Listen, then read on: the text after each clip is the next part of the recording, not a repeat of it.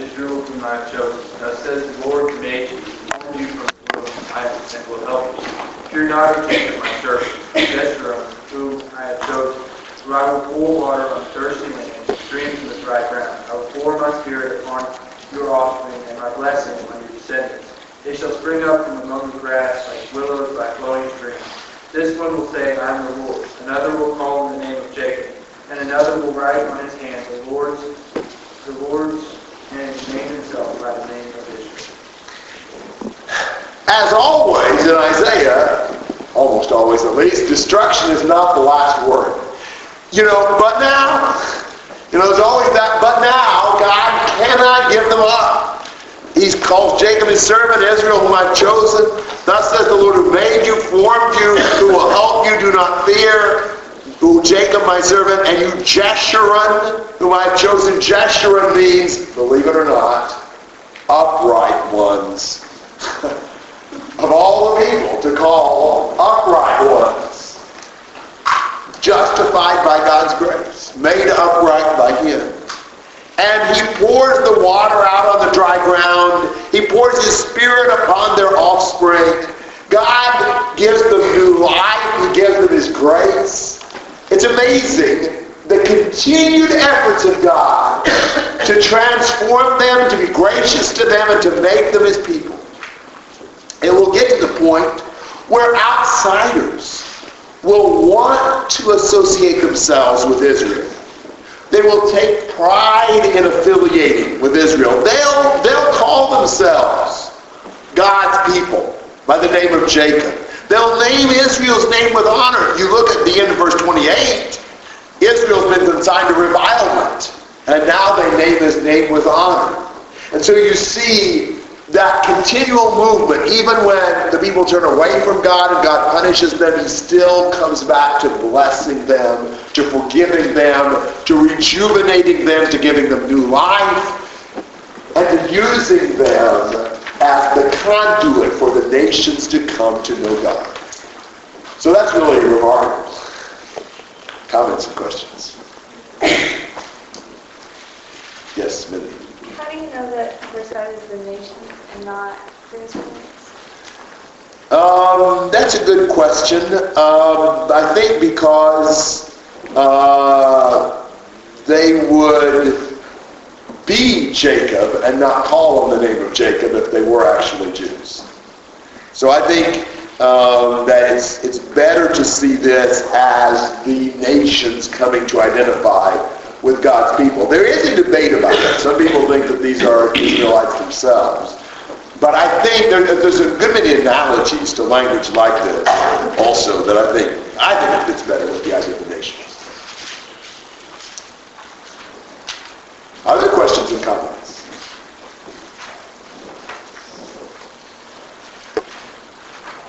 All right, very good. You've listened well. I think this is a good stopping place, and you can start a little early, so I think that will be... There are a number of ways that you could look at these last 27 chapters of Isaiah. There's a number of themes. But preeminent among these themes is that this book reveals God. And one of the points that he emphasizes so much is the contrast between God and all the competition. He is so much greater. He is so much wiser. He is the real God. Now, he talks a lot about the various plans and purposes of God, the blessings that God gives to his people. But as you look at that, really all of that serves to glorify and honor God, because you see him as the great God, as the competent, awesome, almighty God who's able to plan and purpose and accomplish what he purposes. So that's really a theme of this, and you just keep coming back to the challenge, the dispute between God and the gods. Who is the real God, and what's the evidence? Now, on the one hand, he typically, to prove himself, talks about his plans and purposes and how he accomplishes them.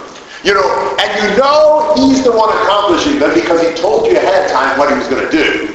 And that's exactly what happens. Now, if somebody didn't do that, I could say that, well, I was the one that, raised up Clinton and Bush and Obama and the senators and the representatives and all that, and I tell you who it was that I planned to do that with right after the election. Well, that doesn't work too well, Most anybody could say that. But what if, 150 years before or 700 years before, I say, now, here's what I'm going to do. And 150 years before, I say, now, there's going to be this guy who's going to come from various places, but ultimately from Illinois, and he's going to become a senator, and then I'm going to raise him to the presidency, and his name's Obama. Well, now, if I said that 150 years ago, I'd be an old man, and, wow, there's something to that. And so God uses his predictive power to demonstrate that he's really in control of events. That he's the one that's actually purposing and fulfilling his purpose. On the other hand, with the idols, basically, all he does is to challenge them to do the same thing, and they can't. And he describes the process of the manufacture of the images. Now, granted, an idolater might come back and say, oh, that's just the image. That's just what we see. That's not really the God we worship. And I think Isaiah's response would be, prove that there's anything beyond an image. The only reality there is to idolatry is the image. There is no God behind it. So all you got is the product of the manufacturing process. And so when he describes the process of the manufacturing, that in itself is adequate sarcasm to show the total impotence of idolatry. That's where we're at. And so we're in Isaiah 44. Would somebody read 6 to 8? Thus says the Lord, the King of Israel and his Redeemer, the Lord of hosts, I am the first and I am the last. There is no God beside me. And who is like me? Let him proclaim and declare it. Yes, let him recount it to me in order, from the time that I established the ancient nation, and let them declare to them the things that are coming and the events that are going to take place. Do not tremble and do not be afraid. Have I not long since announced it to you and declared it to you? Declared it? And you are my witnesses. Is there any God besides me? Or is there any other rock? I know of none. Okay, so look at God's claims. I mean, this is quite a statement, verse 6. He's Jehovah, King of Israel, Redeemer, Jehovah of hosts, the first and the last, and there's none beside him. That's a mouthful. Do you remember that statement, I am the first and the last, from anywhere outside of Isaiah? Revelation. But in Revelation, that was spoken about who? Spoken by who? Jesus. That is an amazing thing. You look at passages like Revelation 1:17, do not be afraid, I am the first and the last. Now there could only be one first and one last. If I ask in, some competition who was in first, and 20 people raise their hand, there's some kind of a problem. And so and in these contexts of Isaiah, he stresses the exclusiveness of God. It is not just I'm the first and I'm the last, but I am the only one. There is no one besides me. It is so amazing that Jesus will say, I am the first and the last, taking those statements from context where God is stressing the fact that he is uniquely the only God, Jehovah. Either Jesus was a total fraud and blasphemer, or he is God. And the exclusive, only God of Isaiah is not referring to the Father only, but is referring to God, the one complete God that is revealed on the page of Scripture. Jesus is God. And there's a lot to the understanding of the nature of God that is at least beyond me. But for Jesus to use those terms to describe himself, picked up from this context of Isaiah, is to claim to be the only exclusive, unique, very God of gods. And Jesus, in fact, was that. I'm not denying that Jesus on the earth was a man. He was that also, though. But he is God. All right, thoughts or comments about that idea from verse 6? Is that tied into Isaiah 41:4 when he says, "I, the Lord, the first, and I'm with the last"? Yes. I mean, that one seems to be more like I'm with you all. Are those tied? Yeah, I think so. I mean, God is the first in the sense that there was absolutely no one there when God, what do you say, when God began, except he didn't begin. But he was uniquely the first. Now, there are those that God will provide continual existence of life to, who will be with him at the end, even though he's really the ultimate last. But there will be others there with him throughout eternity. So I think saying I am with the last in 41 is just acknowledging that. Saying I am the last here is saying it's ultimately the very reason for the existence of anyone else with him. Good question. And so he asked the question in verse 7, who is like me? Is there anyone else that can compare? All right, if there were, look what they need to do. Let him proclaim and declare it. Let him recount it to me. Let him tell me the things that are done. Somebody else, if they claim to be God also, then let them provide the evidence through the predictions that they have caused to be fulfilled. God has done that. They have not. And so he comes down in verse 8 to say, is there any God besides me, or is there any other rock? I know of none. If he's the only rock, then that's saying he's the only what?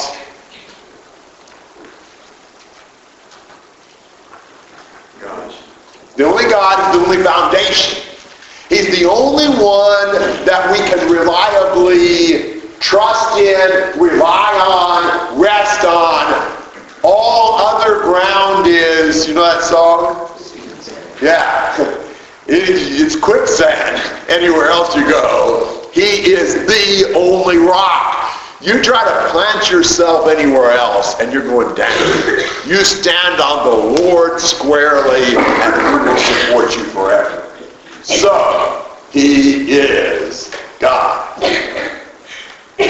We just need more of seeing this kind of thing. I mean, the great thing about Isaiah, the greatest of all, is that it's God revealing himself. It's us really being impressed with who God is and his greatness.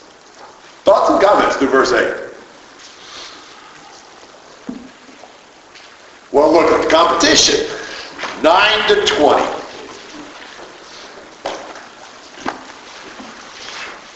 Those who fashion a graven image are all of them futile, and their precious things are of no profit. Even their own witnesses fail to see or know, so that they will be put to shame. Who has fashioned a god or cast an idol to no profit? All his companions will be put to shame, for the craftsmen themselves are mere myths.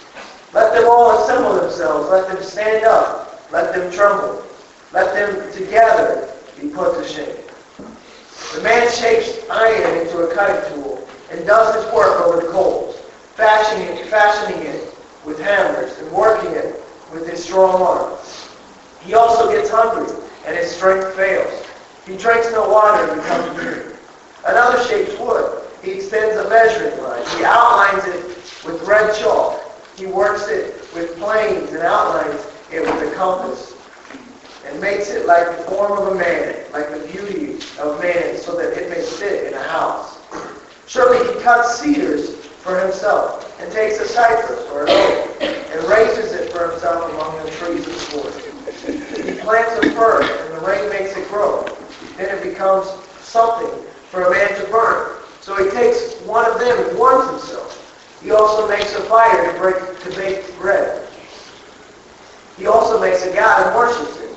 He makes it a graven image and falls down before it.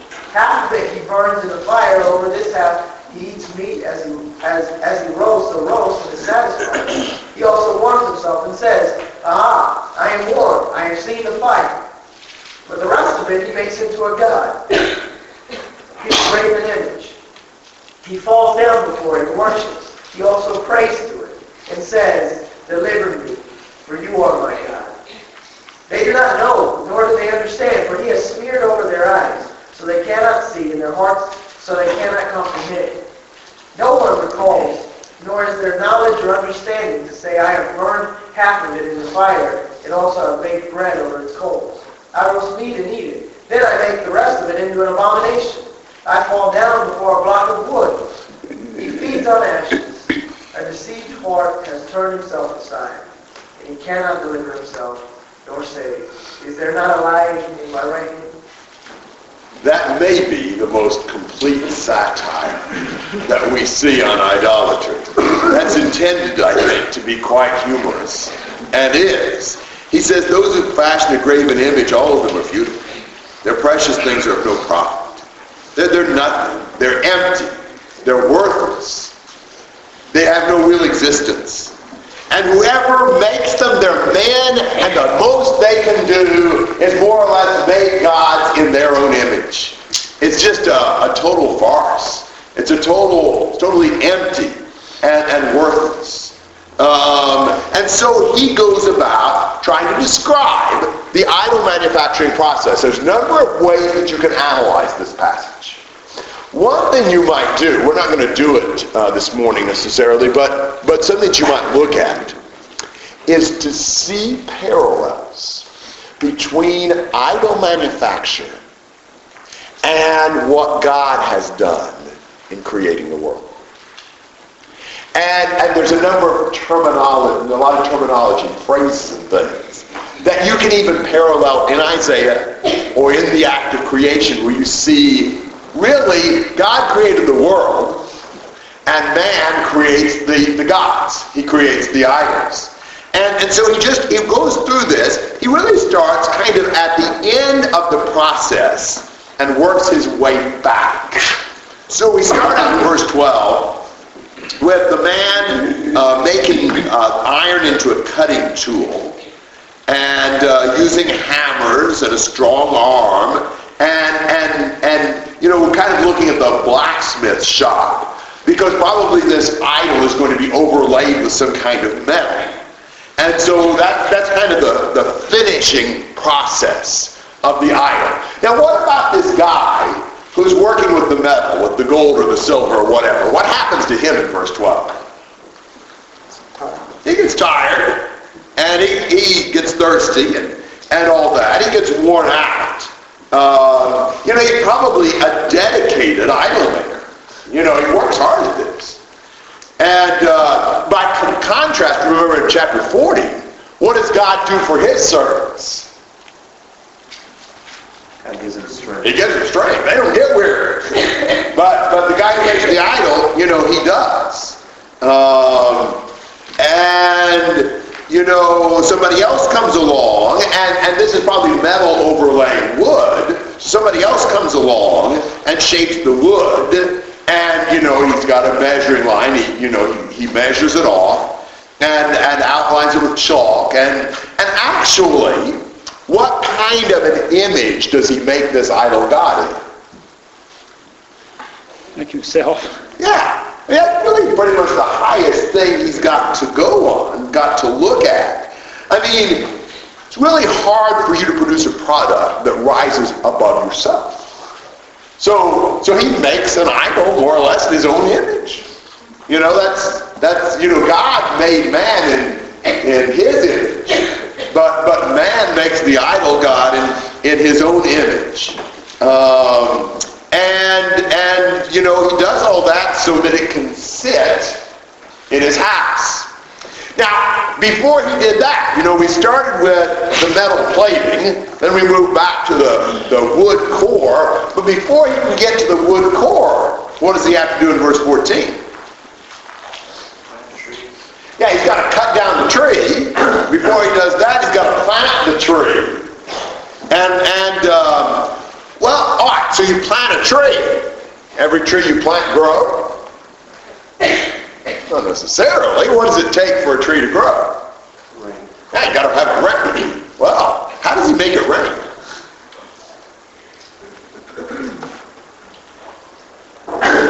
Needs another God for that. Yeah. Still exactly make it rain, do you? That's the Lord. If it weren't for the Lord providing the rain, the tree he planted wouldn't grow and he couldn't cut it to make his idol God. So the very existence of this image depends on the God who gives the rain when it's all said and done. Now I'm going to pause there. Comments and questions through 14 in this idol manufacturing process. Logan? Why is it that starting in verse 9 through 20 that it does not go out of form like the rest of the chapter? Because it's written in more or less a narrative. It's sort of telling the story of making the idol. So it's really not written in poetry. It's written more in story form. Yes, Larry? Gary, it seems odd to me, and maybe I'm wrong in this, but it seems odd to me that it's kind of what you said, that the idol that we make is never greater than ourselves. And really, it seems like to me that idolatry is you're really not worshiping an idol. What you're really doing is worshiping yourself. I agree. The idol that you make is no greater than yourself. And we do that in a lot of ways, by the things that we can accomplish. Think about how we try to impress people. Like Hezekiah, when Babylon came and he said, look at what I've done. And as you mentioned yesterday, he never said anything about the Lord healing him. We often want to impress people with what we can do, our accomplishments. I can write this song, I can play this guitar, I can run up and down a football field, I am the star. And so basically the idols of our lives are not really the things that we worship. It's the image that we try to present to the world, trying to impress people, trying to be someone, when ultimately only God is. Amen. That's exactly right. That's a good point. And that's exactly what they were doing. I mean, when you make something and call it your God, you are ultimately worshiping yourself. I think that is exactly right. Tim? Yeah, I think along those lines, there's about parallels between God's creation and this. God made us in His image, but we are, of course, not as good as Him, I guess. And then, man makes his idol in His image, but the idol's not as good as Him. But then He's the one turning on worshiping the idol that's inferior to Him. Yes. There's a parallel, but then it's backwards because we're trying to worship what we've made is less than us. Exactly. It would be like God worshiping us. Yeah. That would be rather strange, wouldn't it? Yeah. And it goes back a step further. When he does cut down this tree to make the idol, it says in verse 15 that it becomes something for a man to burn. So he takes one of them and warms himself. He also makes a fire to bake bread. He also makes a god who worships it. He makes a graven image and falls down before it. Half of it he burns in the fire. Over this half he eats meat as he roasts the roast and is satisfied. He also warms himself and says, aha, I'm warm, I've seen the fire. But the rest of it he makes into a god, his graven image. He falls down before it, worships. He also prays to it and says, deliver me, for you are my God. Of all things. The rest of it, the part that was not chosen for useful functions, whatever was left over, wood for image making was not the priority. Keeping wood and keeping warm and cooking food, that's the priority. But the rest of it, he makes into his God to bow down and ask him to deliver it. And, here's this block of wood that, ought to have been thankful to the worshiper that he wasn't chosen already for the fire. It's just ludicrous. It's foolishness. I mean, they never stop and think about the fact, just by my happenstance choice, this block of wood got shaped into an image instead of getting burned up in the fire. He says, God has blinded them. They don't seem to be able to even see what foolishness this whole process is. I fall down before a block of wood and ask the block of wood to save me. Are our idols any better? Are the things we turn to for salvation and deliverance and success any more likely to give that than what the block of wood is? Comments and questions? I was thinking we do that to God. God is kind of like the rest of it. We worry about being warm, we worry about eating, and then with the rest of our energy, we give it to God. Some of our leftovers, we give it to Him. Yes. Definitely. I like the timing of this idol maker when he says, deliver me. It's after he has been filled, it's after he is warm, so he's plenty comfortable, in this picture here. And then after that, he says, deliver me. Now, are we going to, try to work out our problems by ourselves without God's help, and then finally, when we got it figured out, then we'll say, okay, God, please help me, whatever. We need to come to God first. We need to come to God before we try to figure it out ourselves. Amen. Chris. What if he'd burned the wrong half? Burned up his God and he cooked his meal over his God. Yeah.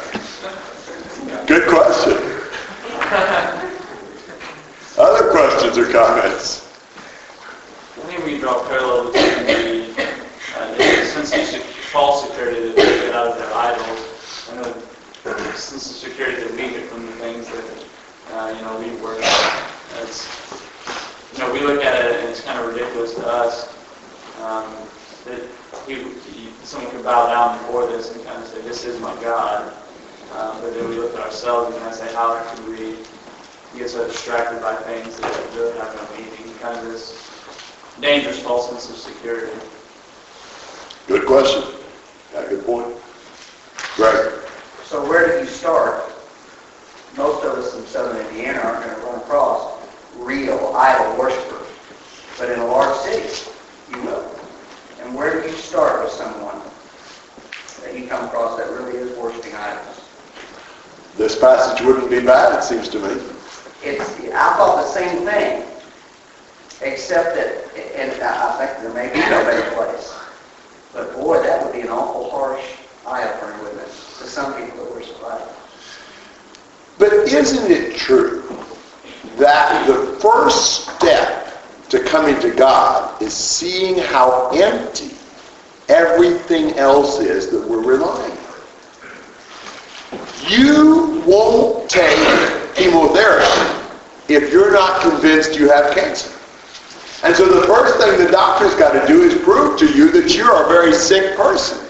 I mean, sometimes people have cancer and they feel fine for a while. And the doctor said, but you're really sick. You've got to have this terrible treatment. You need surgery. Well, that's not good news. But it's a necessary step to receiving the beneficial treatment.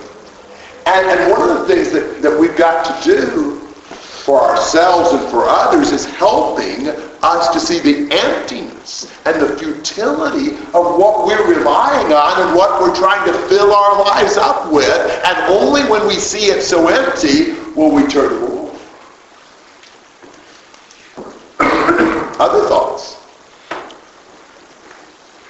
John? Well, I've never worshipped any wood or, I've never done the idol worship like this, but not to stand up for them, but I think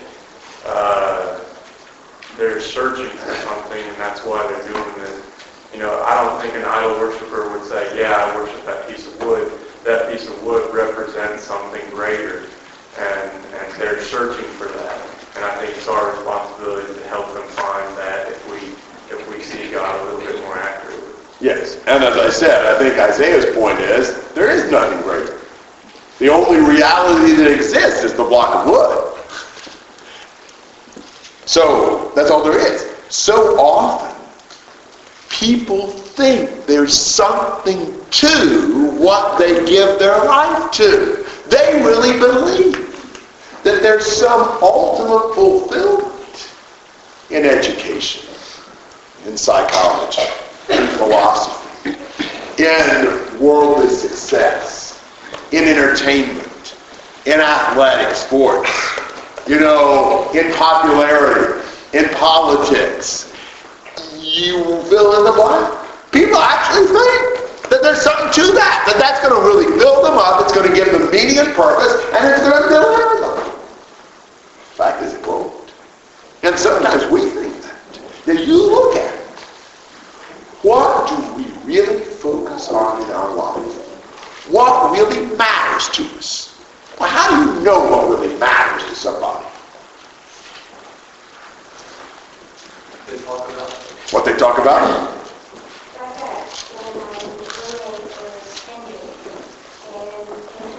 She has a simple area, a very traditional, cultural Hindu family and Hindu family. She still speaks the Hindu language, eats the food, she's very cultured and Hindu culture. Anyway, she has all these rituals and things that she does, and technically they have over-emphasis and the religion of the family is like one God is the family's God. And their God is Ganesha. I mean, we talked about all these things, but to her, it's she would be abandoning thousands of years of her culture's history if she changed from Hinduism, if she became something like a Christian. I don't even know how to help someone understand that these things are not there. It is difficult to take away from someone what they have always relied on because they don't want to believe that it's empty. They don't want to think that they put all this time and effort and their family and their nation has put all this effort into it and it's really nothing. So people want to imagine and dream that there is something there, and that's exactly what happens in our lives.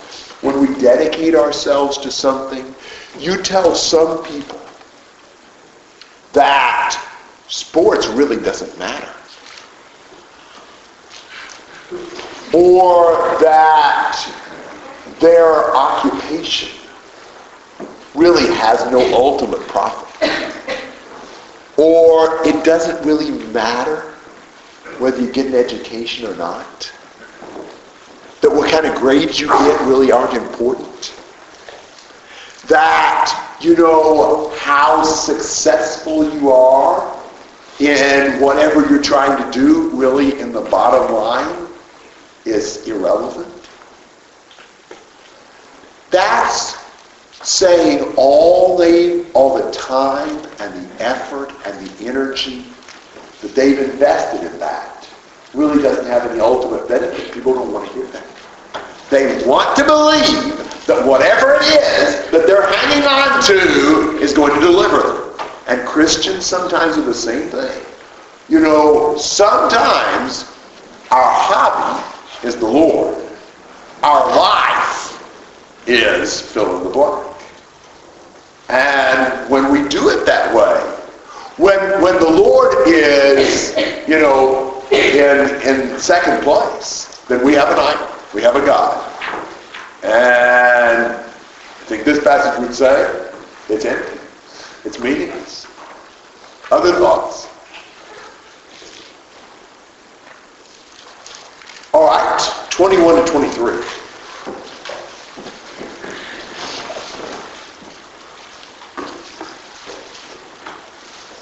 Remember these things, O Jacob and Israel, for you are my servant. I have formed you, you are my servant.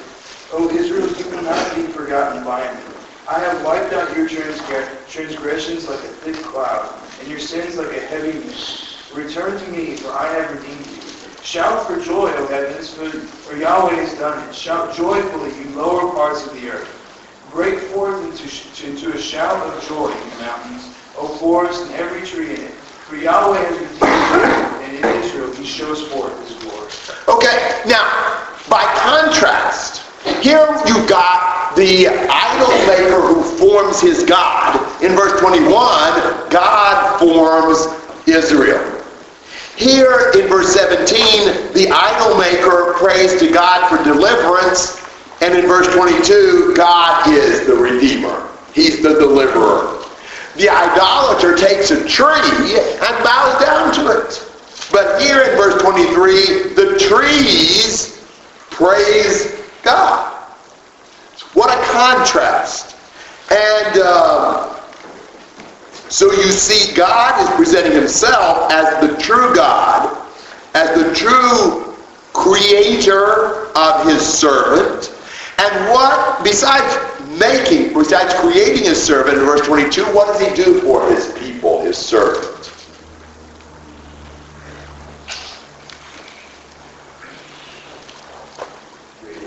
Yeah, redeems them and does what?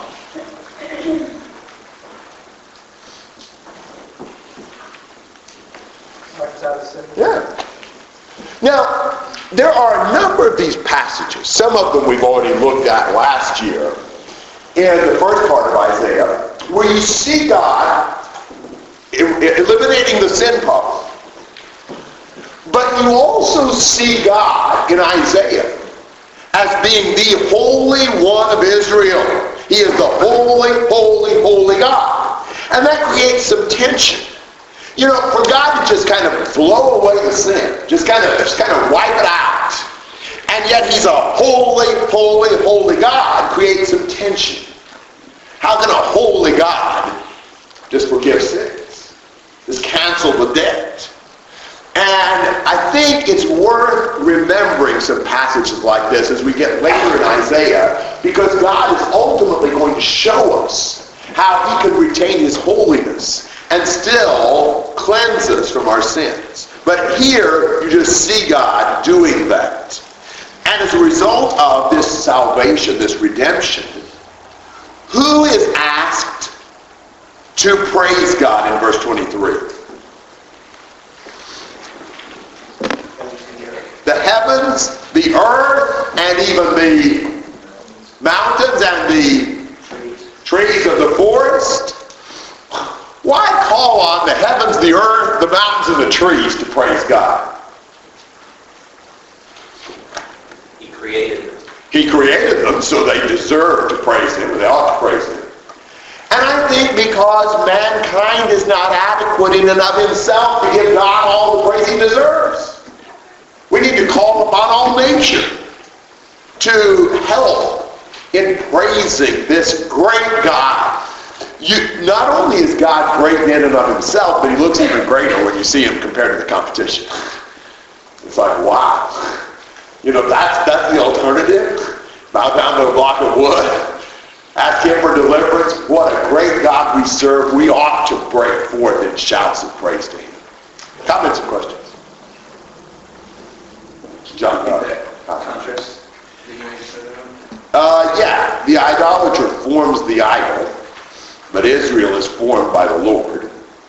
The idolater prays to the idol to save him, but the Lord redeems Israel. The idolater bows to a tree, but here every tree praises God. Anything else through 23? Emily? It almost seems like another reason why ancient was praised God is because the creatures that he made in the they all function exactly the way he created them to. The tree doesn't say, oh, I want to be an animal, or the dog doesn't say, oh, I want to be a cat. And so they can praise him because they still function the way that he made it. But people don't do that. We're the only creatures that he made that completely defy him and turn away from what he has commanded of us. Yeah, good point. They are submissive. Other comments? 24 to 28. Thus says the Lord, your Redeemer, who formed you from the womb. I am the Lord, who makes all things, who stretches out the heavens all over, who spreads abroad the earth by myself, who frustrates the signs of the battlers, and drives their lions mad, who turns wise men backward and makes their knowledge foolishness, who confirms the word of his servants and performs the counsel of his messengers, who says to Jerusalem, you shall be inhabited, to the cities of Judah you shall be filled, and I will raise up your waste places. Who says to the deep, be dry, and I will drive to the rivers. Who says of Cyprus, he is my shepherd, and he shall perform all my pleasure. says to God, says to Jerusalem, you shall be built, and to the temple your foundation shall be laid. How many times are we going to read these things in Isaiah? Thus says the Lord, your Redeemer, the one who formed you from the womb. I, the Lord, am the maker of all things, stretching out the heavens by myself and spreading out the earth all alone. The focus needs to be on God. He is the great God. He is the creator. He made it all. Now, what do we tend to focus on?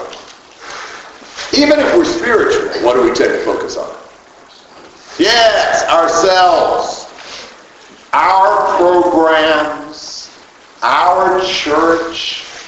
You know, we tend to even try to convert people to our church. You know, you need to come to our church because we're really good. We're really friendly. We really have some wonderful things going on for young people. We are this, we are that, we are the other thing. Come check us out.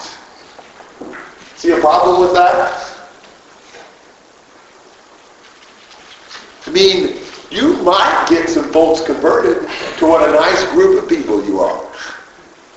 But what we really need to do is to become impressed with the greatness and exclusiveness of God and come to worship and serve Him. We talk too much about us and not enough about the Lord. And this will help us. We just constantly need to go back to thinking about who God is. That you take His creative ability. Look at verse 25. This is an amazing statement. What does He say God does in 25?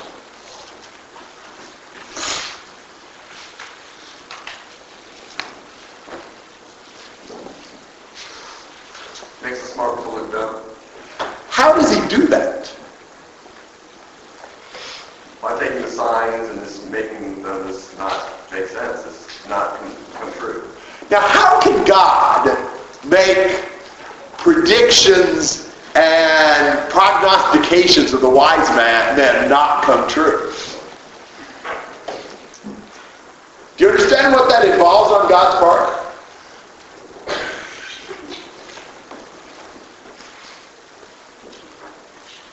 Well, He has to control the outcome. Yes.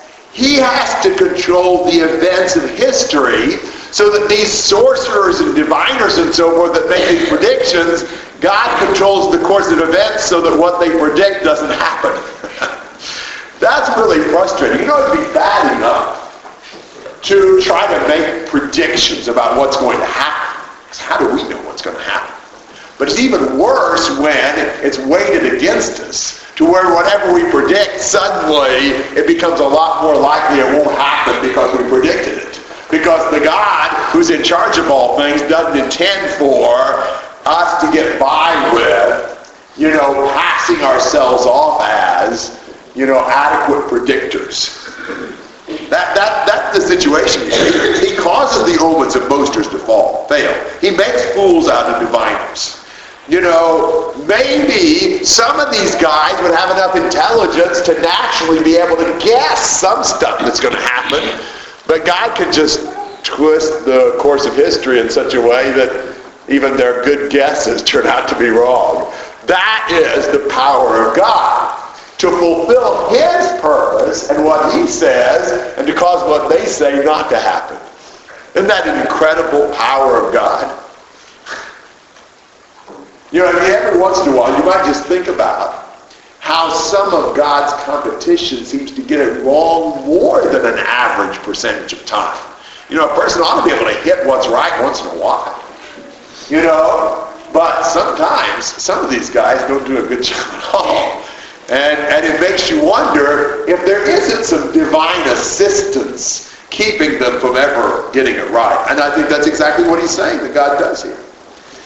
And by the same token, in verse 26, He confirms the word of His servant. He performs the purpose of His messengers. God sent the messengers and the servant Himself. And so God causes whatever they said to happen. They say of Jerusalem, she shall be inhabited. The cities of Judah, built.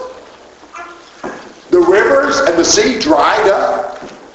God is promising to restore His people to return them back home and to build Jerusalem again. And when God says that's what he's going to do, that's what he's going to do, because he's going to control those things out. In verse 27, do you think it's like a reference to, crossing the Red Sea? Or Yes, I think there's going to be a new Exodus. He's going to bring his people back home again. He's going to dry up the sea again. Now, this is sort of the climactic prophecy right here in this section of what we've been looking at. You remember back in 41:2, he aroused one from the east and made him successful. And you remember 41:25, he aroused this one, he came from the north, and he made him successful. And seems to me like there's perhaps another passage already about that. Right offhand, I'm not seeing it. But you've got these passages that spoke about Cyrus already. But he hasn't named him yet. He's just told about him. And now he drops the bombshell in 28. It is I who says of Cyrus, he is my shepherd. Now, we know who Cyrus was. Cyrus was the first Persian emperor. Cyrus conquered the empire of Babylon. You will read about that historically in the biblical book of Daniel, the best place probably to go. Daniel chapter 5 and 6. And you'll read about that historically in Herodotus and other historians like that. Daniel wrote about 700. The Cyrus conquering Babylon 539. 141 years later. I know. More than that, isn't it? Let's see. 700 down to 539 would be 161 years, wouldn't it? Now, obviously Isaiah wrote over a period of time, so we won't nail it down to exactly that, but somewhere in that ballpark, 150 years later, Isaiah is saying, it is I who says of Cyrus, he is my... How did God even know there's going to be a person named Cyrus come along? Cyrus hadn't been born yet. And he says he will perform all my desire. He declares of Jerusalem she will be built, and of the temple your foundation will be laid. And that's exactly what Cyrus did. He decreed for them to go back and rebuild their city. So this is God controlling the history to the point where he's actually able to say who it is that will fulfill this purpose. Now, this is kind of an amazing thing for him to call Cyrus. What does he call him in verse 28? My shepherd. My shepherd. He's going to shepherd his people back to their homeland. Now, can you think of any other passages in the Old Testament in which God named someone by name who was going to come on the scene considerably later? Josiah. Where did God name Josiah ahead of time? 1 Kings 13. Absolutely. And that was the man of God who said that, and that was 250, 300 years later, that Josiah was going to come on the scene. And he specifically names him in 1 Kings 13 too. I think those are the only two, unless you count the prophecies about Jesus and some that would name him, God with us, Emmanuel, or something like that. But outside of Jesus, I think the only two that actually named the very person. Now, Daniel does some impressive things, but not with names of people. So I think these two kind of stand out in that sense. Comments and thoughts? Alan? Well, I was just kind of thinking, how he named Cyrus beforehand, how if I was there listening to that, I'd be kind of scared, will this really happen? Will a guy named Cyrus really arise, I guess? Does that make sense? But he made it happen. Just because it seems so random and so unlikely to happen, I guess. Yes, it really does. You know why it seems that way? Nobody else can do that. Absolutely. You take any man who comes along and tries to do that, I challenge you to tell me who's going to be president 30 years from now, let alone 150 years from now. I suspect, unless the Constitution has changed, whoever will be president 30 years from now has already been born. May already be in politics, but I bet you not a single one of us will get it right. Now you let somebody predict it 150 years later. Yeah, so that's why it seems so unlikely. We're not able to do that. And that's why this claim of God and this evidence God's presenting is so powerful. If there were a handful of people who could do that, then God's claim wouldn't be unique in this. But the fact that not a single soul could do that, we know that's true. Makes this seem audacious. Makes it seem rather, risky. Well, it's not risky because it's God. But it would be if any man, had enough, foolishness to try to do that himself. What would this even have meant to the Israelites, though? Would they have even gotten the meaning out of it? Well, I think you could read this and see there's a Cyrus who's going to come along who's going to have Jerusalem be rebuilt. Wasn't even destroyed yet. You're exactly right. Of course, Isaiah's been saying some things that would indicate it would be destroyed. But yet you're exactly right. He's predicting its rebuilding before it's ever been destroyed. Yeah. This is certainly a passage that's going to be stronger and stronger as the fulfillment comes along, as many of the Messianic prophecies are, Daniel. Correct me if I'm wrong, but it seems like Isaiah is almost like doing a joint message here, where to the people of Isaiah's day, he's saying, God is powerful, he's better than his idols because he can predict the future and make it come to pass. But at the same time, it's a comfort for the people being in captivity because what he's predicting and making come to pass is the restoration of Jerusalem and the comfort for God's people. I agree with that. Sometimes we overemphasize something I think is okay to emphasize a little bit. And that is that the prophets were written to the people of their own day. There's a truth in that. But if we overdo that, I think we're wrong. Because I do not think that God commissioned the prophets to reveal things exclusively for their own day. I believe God had in mind to reveal through them things that would be especially helpful to people of later eras. And the book I would especially cite in that way is Daniel. I think that's exactly what God did. Why in the world does Daniel go through these prophecies that were to be sealed up because it applies to many days in the future? Like the prophecies about Anak's Epiphanes in chapter 8, in chapter 11 and 12, that was for 400 years later. I mean, yeah, it's nice to know what God's going to do, but it didn't really have any practical significance for the people of Daniel's day. I believe God was revealing through Daniel things that were going to be very important for people 400 years later to know. And so I don't think that we ought to imagine that Isaiah's message is designed by God to be relevant to his generation and not to later generations, or even that it would be more relevant to his generation than the later generations. Some of this is going to be more forceful and more helpful after they see the fulfillment than before, in my judgment. Sometimes, I think what we all tend to do, and I do this too, somebody comes up with a good idea, and they run it in the ground.